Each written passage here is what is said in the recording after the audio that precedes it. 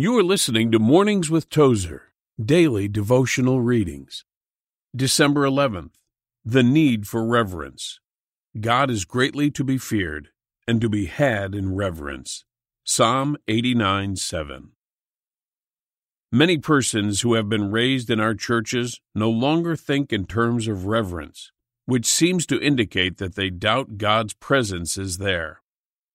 Much of the blame must be placed on the growing acceptance of a worldly secularism that seems much more appealing than any real desire for the spiritual life that is pleasing to God.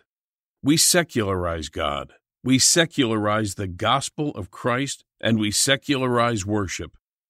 No great and spiritually minded men of God are going to come out of such churches, nor any great spiritual movement of believing prayer and revival. If God is to be honored and revered and truly worshiped, He may have to sweep us away and start somewhere else. Let us confess that there is a necessity for true worship among us. If God is who He says He is, and if we are the believing people of God we claim to be, we must worship Him. In my own assessment, for men and women to lose the awareness of God in our midst is a loss too terrible ever to be appraised. Dear Lord, forgive me for those times when I rush right in and start dumping my complaints and needs on You without first acknowledging and honoring You as the Almighty God.